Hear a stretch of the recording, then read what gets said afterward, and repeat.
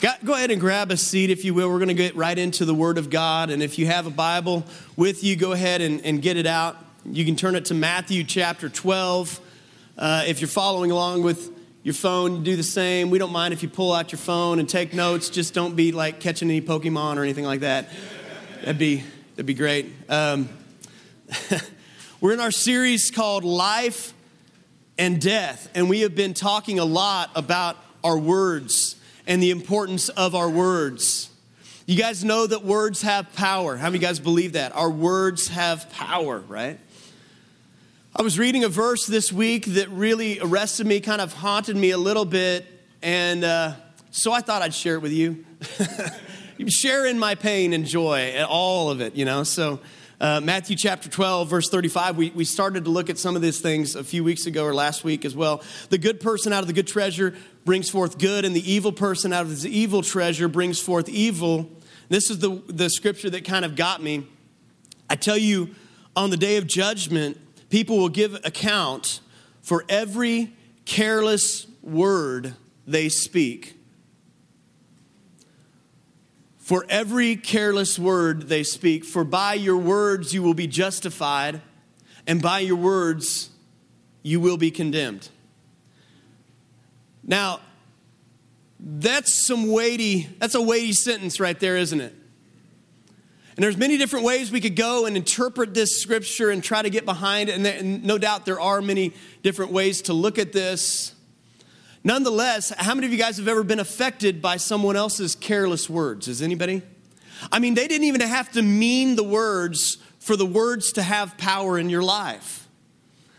And what happens with careless words is they get sown as a seed in your life, and they can start to grow. And what may be a small careless word can over time and possibly over years begin to grow into something. And you may not even have realized what it has turned into until one day maybe something pushes a button and all of a sudden everything starts to be revealed. Or maybe it's the Holy Spirit that reveals that there was a seed that was sown by careless words over your life. And we have all these opportunities for this to happen. We were leaving a church years ago, and we were talking with one of the pastors, and we were leaving. One of the pastors on staff began to tell me, said, well, you know, I just want you to know that many people who've left this church, basically bad things have happened to them. People have become addicts. They got divorced. They lost their families. And I'm like, well, I'm not receiving any of that, you know? And no doubt, these were just careless, emotional words. I don't believe that they were intended to cause harm. I just think they were emotional, careless words. But we all have a moment when emotional, careless words are thrown out, what we do with those emotional, careless words. And no doubt, many of us, if not all of us, have been affected by someone else's careless words. And I don't have to share a lot of it for you to understand it because you've heard it. You're too short, you're too tall, you're too fat, you're too skinny, you're not good enough, you're not going to make the team, you're second string, I don't love you anymore, I hate you. All of these things, you're no longer a son of mine. Some people have heard these words throughout our life. And a myriad of other words. And if we give people the benefit of the doubt, they were careless words. But again, careless words have power. And I'm ashamed to say that I have said many careless words myself. And far more than I want to admit to. Maybe I didn't think it was a big deal. Maybe it was just something that I didn't feel much pain in saying it, but the other person may have felt a great deal of pain because of careless words. And here's the deal. Everything that we see, everything that our eyes lay upon, that we take in, was created by God's word. I mean, the book of Genesis says that he spoke the worlds into existence. Hebrews 11 talks about that. Genesis, we see it actually happening as he speaks, let there be light. As he speaks, and he spoke. So everything that we see, if we believe scriptures, which I believe that you do, was created by the words that God spoke. So God created the world that we live in by words. Here's the question for us today. What kind of world are we creating by the words that we speak? Because words are powerful, words are creative, words can cause things to be set in motion, words can cause seeds that begin to grow up into our hearts. And the book of James talks about this in such an extreme way. Like, listen to how extreme, I'll call him Pastor James. Pastor James preaching a sermon. James chapter 3, verse 5 says, "So also the tongue is a small member, yet it boasts of great things. How great a forest is set ablaze by such a small fire. And the tongue is a fire. It's a world of unrighteousness. The tongue is set among our members, staining the whole body." Can you listen to the weight of all these words? It's like staining the whole body, setting on fire the entire course of life, and set on fire by hell. Now, this is encouraging so far, right? I mean, this is a strong, strong sermon. "For every kind of beast and bird and reptile of the sea creature can be tamed and has been tamed, but no human being can tame the tongue. It's a restless evil full of deadly poison. With it we bless our Lord and Father, and with it we curse people who are made in the likeness of God." Sometimes you expect like a sermon like that to be in the Old Testament. This is in the New Testament, right? I mean, it's like, wow. I mean, this is, wow. In verse 2, I believe, of this chapter, he talks about how if we could control our words, we could control our whole body. If we control our words, we could control our whole life. It's like a bit in the mouth of a horse. Like, even though you get this big, strong animal, it can be controlled by a little bit in the mouth. And he's saying the same thing is true of us. And if you don't have that, how many of you guys know a horse can be pretty out of control sometimes, right? Have you ever tried to ride one that didn't have a bit in its mouth, right? Nobody? I have. Maybe that's just me. No, seriously. My dad had a horse on his property. I think it was my brother Jake's or something. And I just came there one time and I'm like, I'm going to ride this horse, you know. There was no saddle. There was nothing on it. I'm just like, how hard can it be, right? And so I got on the horse and I just started riding around. I started walking around with this horse. I'm just hanging on the back, and then pretty soon it starts to trot. And I'm like, well, that's bumpy, you know. But then I just kept going. Pretty soon it started going pretty fast. And for whatever reason, the horse stopped. But I kept going right over the top of it, right there, flat out. And it's one of those moments. How many of you guys ever had that moment where you don't care how hurt you are? You just care if anybody saw it happen, right?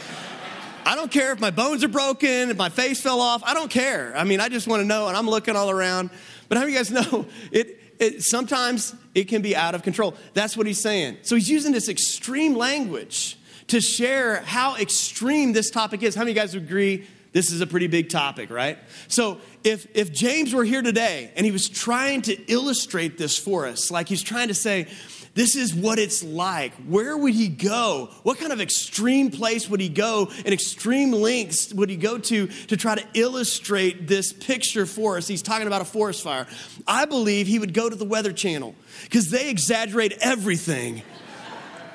So let's watch what he would use. Let's watch the Weather Channel. Now, believe it or not, more than 80% of wildfires start because of human activity. Often it's a stray ember from an unattended campfire or a tossed cigarette that can ignite a firestorm.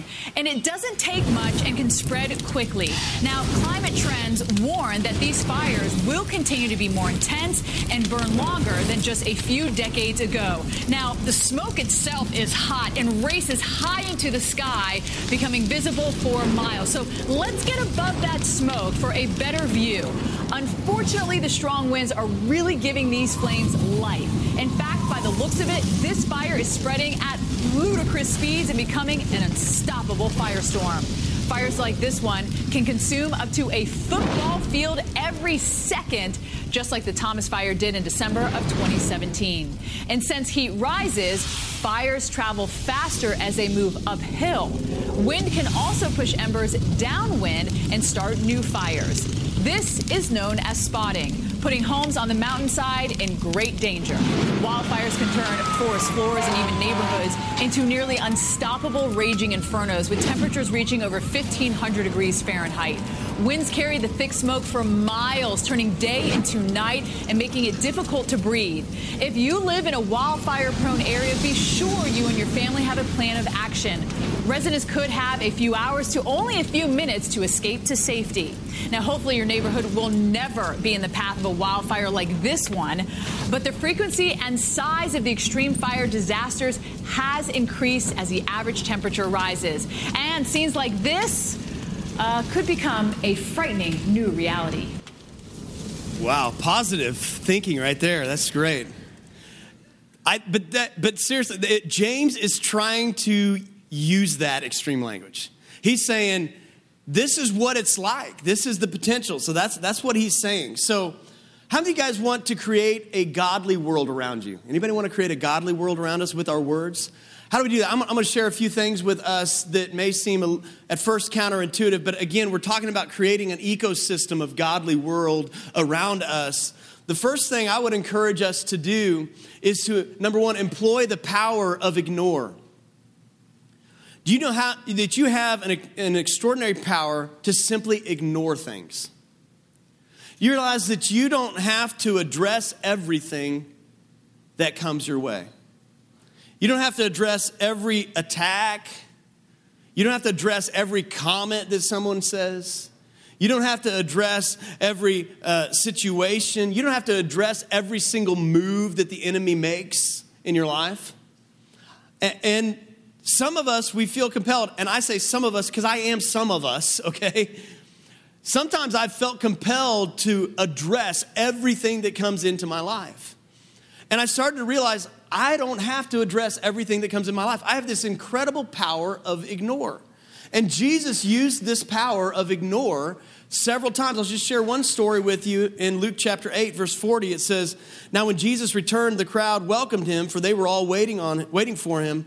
And there came a man named Jairus, who was a ruler of the synagogue. And falling at Jesus' feet, he implored him to come to his house. For he had an only daughter, and she was about 12 years old, and she was sick and dying. And Jesus went, for the people pressed around him. As Jesus went, the people pressed around him." Skip down to verse 49. It says, "While he was still speaking, someone from the ruler's house came and said, 'Your daughter's dead. Don't trouble the teacher anymore.'" All right, Jesus doesn't have to come anymore. Announce it to everybody. The daughter's dead. What does Jesus do? He basically just says this. He skips over that comment, ignores that comment, and just speaks directly to the person, to Jairus. He says, "Do not fear, only believe." He totally ignored that this news came that said the daughter's dead. There's no reason to come. He just ignored it. He said, don't fear, only believe, and she will be well. And when he came to the house, he allowed no one to enter with him. So he ignored a whole crowd of people. And he said, except for Peter, James, and John, and the father and mother of the child. And all were weeping and mourning for her. But he said, so he says this, he says, "Don't weep, for the child is not dead. She's just sleeping." And they laughed at him. Now, people are laughing at Jesus, not for a good reason, right? What does Jesus do? He could have rebuked them. He could have corrected them. What did he do? He ignored them. He just simply ignored them. And it says, but taking her by the hand, he called her and he said, "Child, arise." And her spirit returned, and she got up at once and directed that something should be given her to eat. Several times in this story, several times in Scripture, Jesus just ignored things. You have an incredible power of ignore. You don't have to address everything that comes into your life. Sometimes you just need to ignore the enemy's attack. Sometimes you just need to ignore the extreme emotions in your life. I know I'm going to get some pushback on that. That's all right. Sometimes you just need to ignore the lies. Not all the time. There's sometimes you got some work to do. You got to deal with some stuff. I get that. I'm not saying all the time, but I am saying that sometimes we simply entertain and breathe life to a false narrative in our life. Sometimes we end up giving fuel to a fire that never should have started. And sometimes the best thing you can do is ignore. Do you know why? Because if you come up to me after the service and I just ignored you, what would that communicate to you? That would communicate, I don't feel like you're that important. Have you guys ever walked up to somebody and they had just ignored you and you felt like completely unimportant, right? Sometimes we just need to make the enemy feel completely unimportant. See, the power of ignore is just like, you're not that important to me. You have no power over my life. I'm just going to ignore that. I'm going to ignore that you tried to say that. I'm going to ignore that you tried to plant a lie in my life because it's not even that important to me because I'm so attached to the truth, a lie has no place in my life. Sometimes you just need to ignore. Do you realize that there are some words that are spoken to you that you simply can choose not to receive? A few weeks ago, someone was speaking something to me that was really felt very, very damaging to me. Very damaging. And I felt something happen in me. The only way I can describe it is as they were speaking, I felt myself start to take ownership of the words. And then the Holy Spirit just quickened me. He said, you do not have to own those words. Those were you don't have to own every word that's spoken at you, that's spoken to you, that tries to get spoken into you. You can simply let them fall to the ground by the power of ignore. I believe the Holy Spirit can empower you with such strength and boldness that you don't even have to address everything that comes in your life. Sometimes we're so busy chasing everything, we're trying to put out fires instead of just realizing that, some things you just got to ignore and don't even let near your house. The second thing is this, though. If you do have a spark, put it out. Put the fire out while it's still a spark. Don't let it grow into a forest fire. How do you guys know it's a lot harder to put out a forest fire than it is an ember? An ember, you just go like this. A forest fire, you got to bring in the jets and you got to bring in the helicopters and the Weather Channel and all sorts of people, But an ember, all you do is you just put it out. You don't have to get into a hole, but you can put it out while it's still a spark. Because what happens is so many times we're holding gasoline and we've got a dry place of grass. Some of you guys know dry grass, matches, and gasoline. What's going to happen? Boom, it's going to go up. My dad, one time we were driving in a motorhome back from Texas to Missouri. And my dad, how many of you guys maybe you guys are like this. We had a 24-hour drive in front of us. My dad says we're doing the whole thing without staying anywhere, like the whole thing. We're in a motorhome, no less, and following behind in cars as well. The motorhome, it broke down several times. We're on the side of the road. My grandparents were with us. My dad, who's not a mechanic, by the way, at all, he's not a mechanic. He fixes vehicles with a hammer because he's a carpenter, so that's what he does. And so I just remember this scene happening. We're pulled over the side of the road in Texas. It's hot. It's dry. For whatever reason, it was one of those motorhome things, like you take the cover off from the inside of the vehicle, and there's like an engine exposed there. And I'm not a mechanic. All I know how to do is preach, okay? That's it, So, no, that's not true. But I don't know anything about vehicles, but I remember this. I remember, for whatever reason, my grandfather was standing in the door of the motorhome. My dad was huddled over this engine, for some reason pouring gasoline into the engine from the inside. I don't know if this is a thing or not, but all I remember is whatever he was holding caught fire in his hand, like gasoline. It's on fire. He throws it out the window, almost catches my grandfather on fire. My grandpa jumps out of the way. It goes out into the grass. Boom, the whole median goes on fire. And we're all out there we got the fire out. I don't even know how we got it out. Well, it's probably because there's like 70,000 children in my family. We just ran out there and got the job done. But it was just, boom, just went up. How much easier it is just to put the gas can away, right? But in our life, so many times we let things begin to grow. We let it grow until it's out of control. And a forest fire is a lot harder to put out than a spark. You know that you can completely eradicate and evict gossip from your life. Gossip is such a huge problem. I'm not even talking about just for believers. I'm just talking about in general, how hurtful it is and how cutting it is and how damaging it is. We think it's safe because, the other person isn't hearing us. But remember, like I talked about last week in Jack Hayford's story, that words have the power to give place to an attitude, and an attitude has power to have influence in our life, and influence has power to become the leader of our life, because leadership is influence. But I just remember, so many times gossip can be such a big deal. Here's how you completely eradicate gossip from your life. Okay, write this down. It's going to be important. It's a big formula. It's going to be really challenging, so get ready.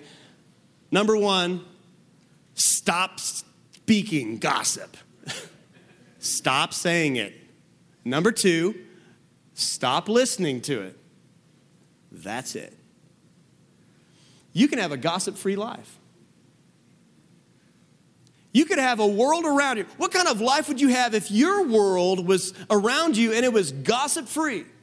You realize you do not have to be anybody's trash can. You don't have to listen to their junk. You don't have to listen to their gossip. You can stop and say, I'm sorry, this is not for me. Return to sender. This is for someone else. Mail it to them. Well, I want to be a listening ear. Well, stop. You don't need to listen to their gossip. You need to tell them who to go to talk to work out the problem from the biblical way. Well, I want to pray for them. Well, stop them and then pray for them. But you can stop it at a spark. How much damage you say, well, it's not hurting me, but it's hurting the person. You could stop a forest fire in someone else's life at a spark.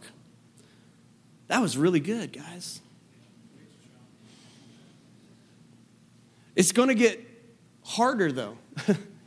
Because this scripture in Ephesians chapter 4, verse 29 says, for let no corrupting talk come out of your mouth, except only such as good for building up as fits the occasion and gives grace to those who hear. I read this scripture and I'm like, they can't be really serious about that, right? I mean, no corrupting talk come out of your mouth, all right? Have you guys ever heard this statement, if you don't have anything good to say? How many of you guys, whole years of your life would be silent, right? I mean, it's just like, that's the way my life would be sometimes. I'd be like, wow, I didn't have anything good to say from 1995 to 2004. What was up with that? Then you start to try to live out this scripture. It's like, whew. But how much better would my world be if my words were building up others? If no corrupting talk would come out of my mouth.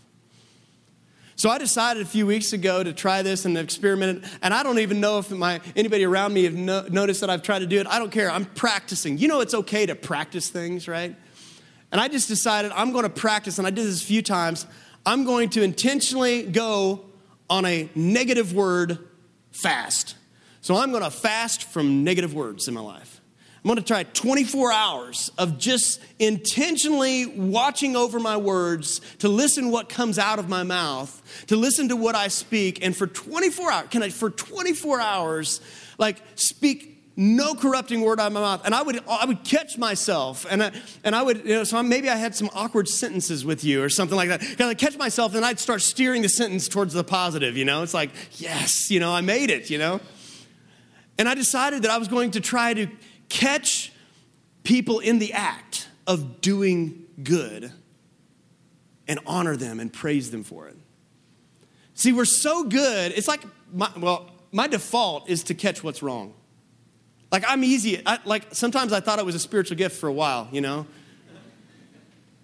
It's not, by the way, but I just thought it was. But I was like, God, help me to catch what's right.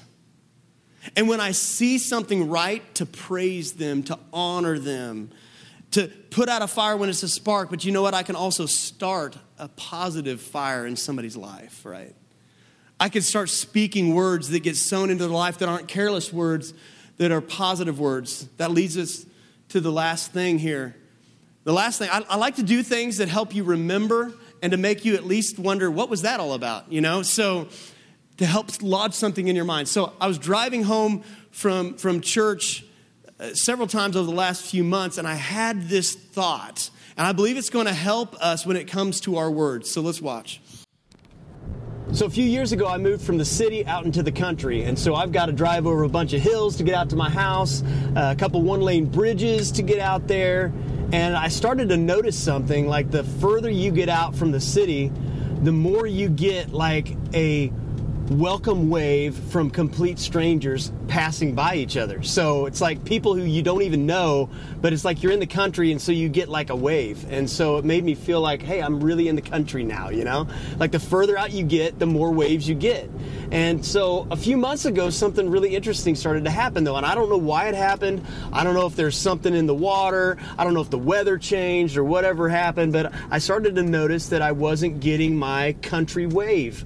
And I would drive drive by people and no one's waving back. I mean, no one's waving at all. And so I couldn't wave back at them. And so I was really frustrated with this for a while. And then I just started to realize one day, I was like, well, wait a minute. Somebody's got to be the waver. I mean, I'm waiting for them to wave at me so I can give them a hello wave back at them, but somebody's got to initiate. And so I just decided, it's like, well, I haven't been waving at people. So maybe there are people who felt just like me who aren't getting their country wave and are feeling frustrated. So I decided I'm going to be the waver. And so now every person I drive by, I'm waving at them because I'm going to be the waver. And I started to think about that this week because it's like sometimes it's just that simple for some of us when it comes to our words. Some of us are just waiting for people to initiate positive words towards us or encouraging words towards us. And we're just waiting so that we can reciprocate. But maybe there are people out there right now who really need us to give encouraging words to them. So you can be the waver. You can be the one who gives encouraging words. Some of it's just that simple. Proverbs 15 talks about how a word in due season, how good it is. And so if we want to create a godly world with our words, then we got to be the waver. We've got to initiate positive words. There's somebody right now. How you doing, guys? Be the waver. Be the waver, be the waver. That's the way my brain works, right? Somebody, how you doing? I like it.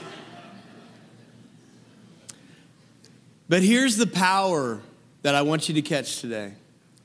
Someone is waiting on your words. There's someone who's waiting on your words. This is such a big deal that even it spills over into spiritual gifts, to this encouraging word thing. In 1 Corinthians chapter 14, verse 1, it says, pursue love and earnestly desire the spiritual gifts, especially that you may prophesy. For one who speaks in a tongue speaks not to men, but to God, for no one understands him, but he utters mysteries in the Spirit. On the other hand, the one who prophesies, and here's kind of a little simple definition of a gift of prophecy. It says, the one who prophesies speaks to people for their upbuilding, their encouragement, and their consolation. So sometimes the Holy Spirit will just empower you with a word for someone that is to upbuild them, to build them up, to encourage them, to comfort them. And so here's just a little idea. Is there anybody here who wants their relationship, any relationship in your life to improve? Just go ahead and raise your hand. Okay, I hope it's most everybody. Get a little audience participation here. Okay, good. If you want your relationships to improve, stop criticizing and start prophesying. Stop criticizing and start prophesying. Start looking for ways to build up people. Start looking for ways to encourage other people, to console, to comfort. I believe that some of us, even as we hunger and desire after these things and to lean into the Holy Spirit, that we get empowered even by the Holy Spirit in a gifted way to speak these things out. I remember so many times in my life, and I've shared these stories before, but they're so important. I remember a time in my life, I was just done. I was ready to quit. I was at the end of my rope. Has anybody been there before, right? And I was just like so discouraged. My circumstances felt like they were swirling around me and there was no way out of them. And so I called up a friend of mine who's been a pastor in my life, and I called him up, and he didn't give me money. He didn't change my circumstances. He didn't even come to me in person. But what he did, it changed the trajectory that I was on. It changed my life in a sense. All he did was speak timely, encouraging words. And those words had so much power in my life that it changed the direction of my life. Has anybody ever had something like that happen before? Do you realize that somebody is waiting on your words? So many of us are just waiting for someone to wave at us or to encourage us. And really, somebody's got to be the encourager.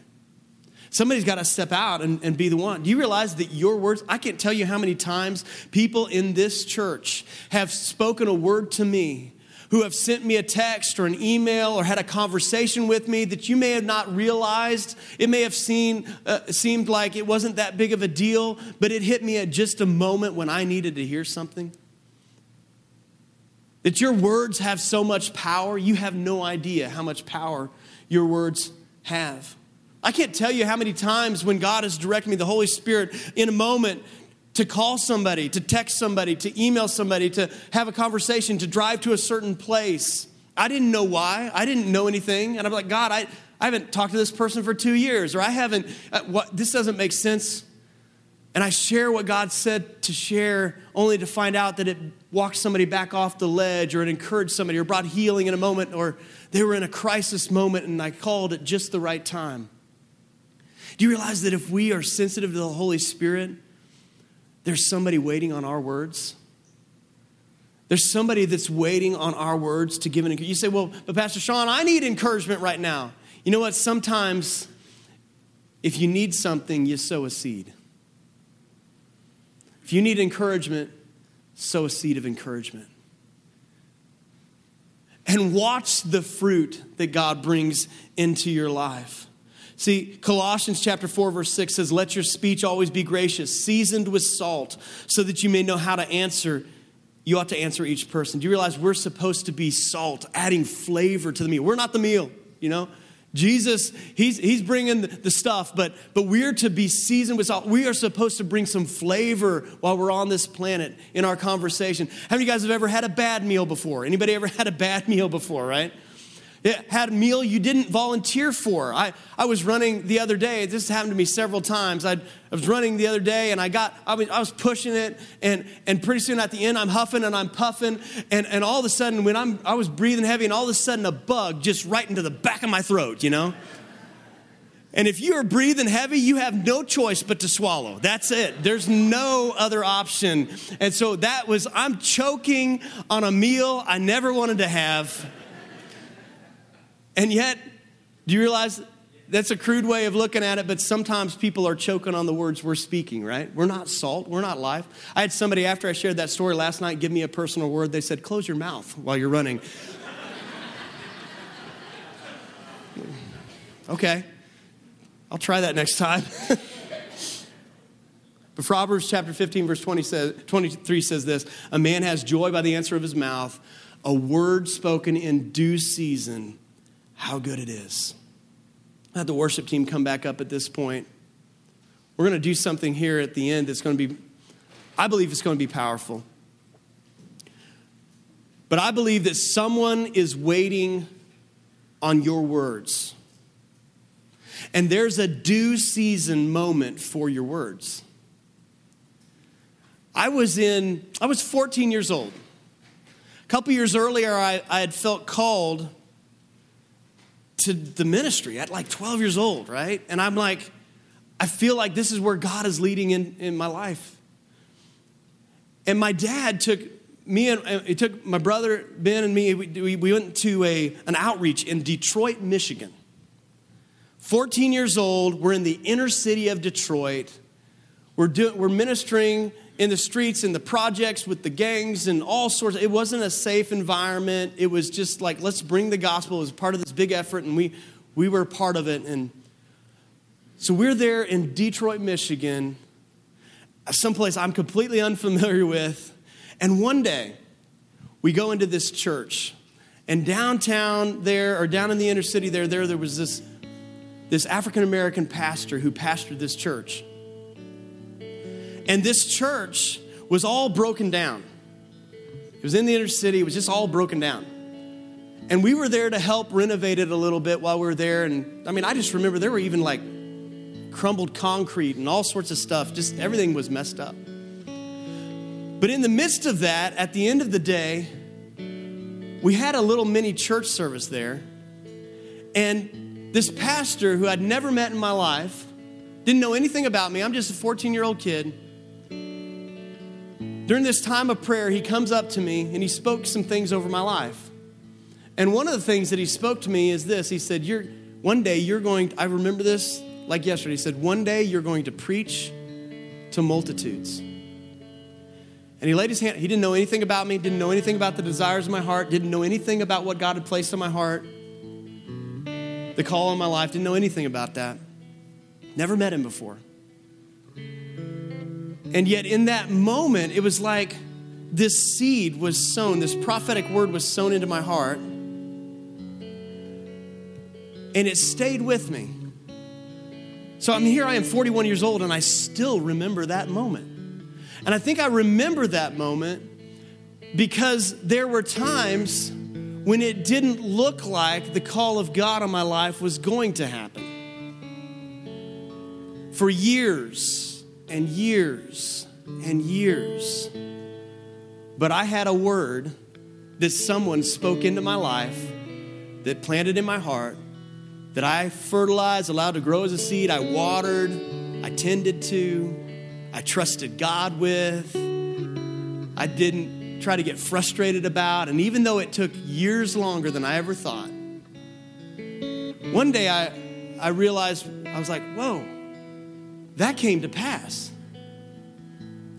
That came to pass. And I may never, as far as, I'm pretty sure I'm never going to meet this guy until we get to heaven. And he has no idea how much my life was affected, maybe even how much your life has been affected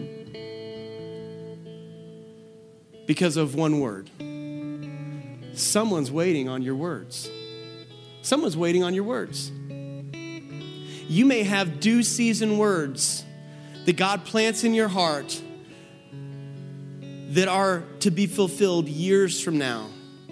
And some of you are frustrated. Please don't be frustrated by a word in due season that God gave you. Just because He planted in your heart, He may plant it years in advance. Why does He do that? He plants it years in advance so that not you'll get frustrated with the word, but so that you'll have something, a handle to hold on to when it doesn't look like it's going to come to pass. And if you can just hang on to the word and the words through God's people, through the tough times, it may take years, but He's planted that in your heart, and it's your responsibility to let that grow. But here's what I want to leave you with. There could be somebody today who's waiting on your words, that they need a word in due season. And if careless words have power, how much more power do prophetic words have? How much more power do prophetic words have? So we're going to do something here at the end. But I want you to know, for those of you guys who have had something build up for over years that maybe is not so good, Jesus said some words on the cross that if we don't ignore, they can have power in our life. He said, "It is finished." And on the cross, He paid the price for our sin so that we could have victory. He took our place so that we could walk in freedom. He rose from the dead so that we could walk in life, so that we could speak life.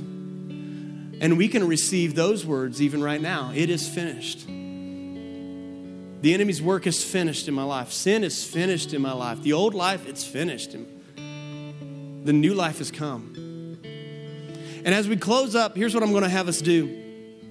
Would you all stand up with me? We're going to take just a moment that's going to be very important to listen to the Holy Spirit. If you'd bow your heads and close your eyes for just a moment, here's what I want you to do. We're going to put this into practice right now. Right now. We're going to ask the Holy Spirit, and each one of us right now, let's do this. Is there anyone in this room that you want me to speak an encouraging word to today? God may show you a person right now that may be in this very room that you're just supposed to step out and they've been waiting on you. And you show up to church not just to receive something, but to give something. Holy Spirit, is there anyone in this room that you want me to share encouraging words with today? Godly words, powerful words.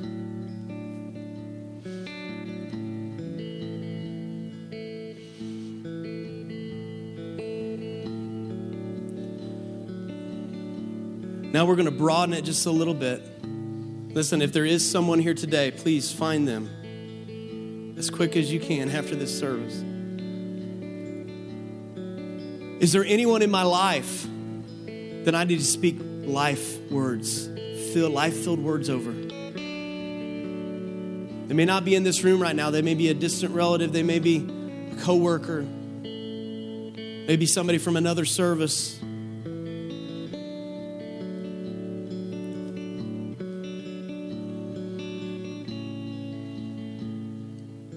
Your words have power. Someone's waiting on your words.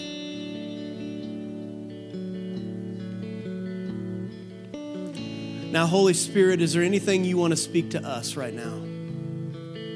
Because your words are like honey to us.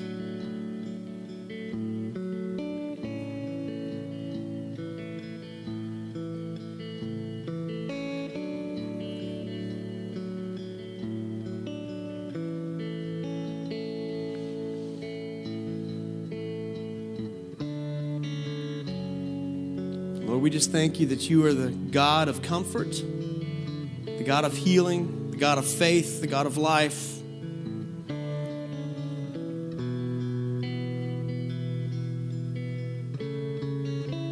And Lord, today we just thank you that you're big enough for any situation. Use us today, even as we leave this service, to put your word into practice. In Jesus' name, let's worship one more time.